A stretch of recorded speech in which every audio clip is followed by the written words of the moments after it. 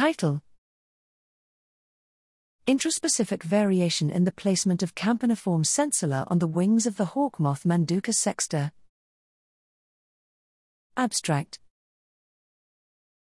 Flight control requires active sensory feedback, and insects have many sensors that help them estimate their current locomotor state, including campaniform sensilla, which are mechanoreceptors that sense strain resulting from deformation of the cuticle. Campaniform sensilla on the wing detect bending and torsional forces encountered during flight, providing input to the flight feedback control system. During flight, wings experience complex spatiotemporal strain patterns.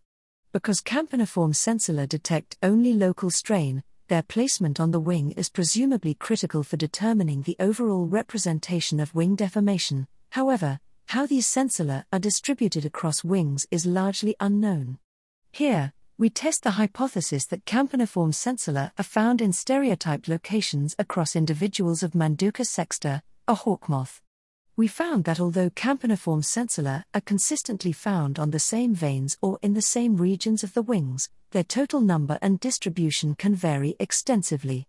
This suggests that there is some robustness to variation in sensory feedback in the insect flight control system.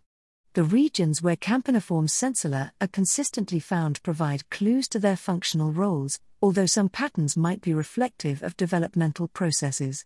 Collectively, our results on intraspecific variation in campaniform sensilla placement on insect wings will help reshape our thinking on the utility of mechanosensory feedback for insect flight control and guide further experimental and comparative studies.